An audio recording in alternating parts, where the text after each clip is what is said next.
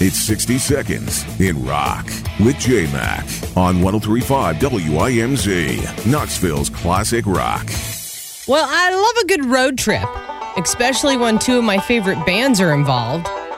Let me see if I can get you to guess just who the two bands are by the title of the tour.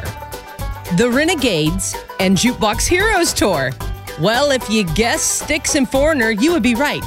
And the two bands will combine and hit the road for a lengthy tour next summer.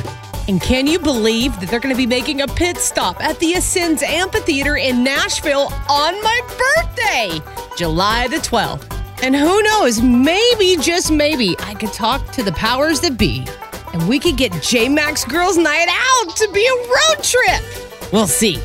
For more information about that show in Nashville, you can head on over right now to our website at WIMC.com. And tickets will go on sale to the general public on Friday, December the 9th. And that, my friend, is your 60 Seconds in Rock. I'm J-Mac on 103.5 WIMZ, Knoxville's classic rock.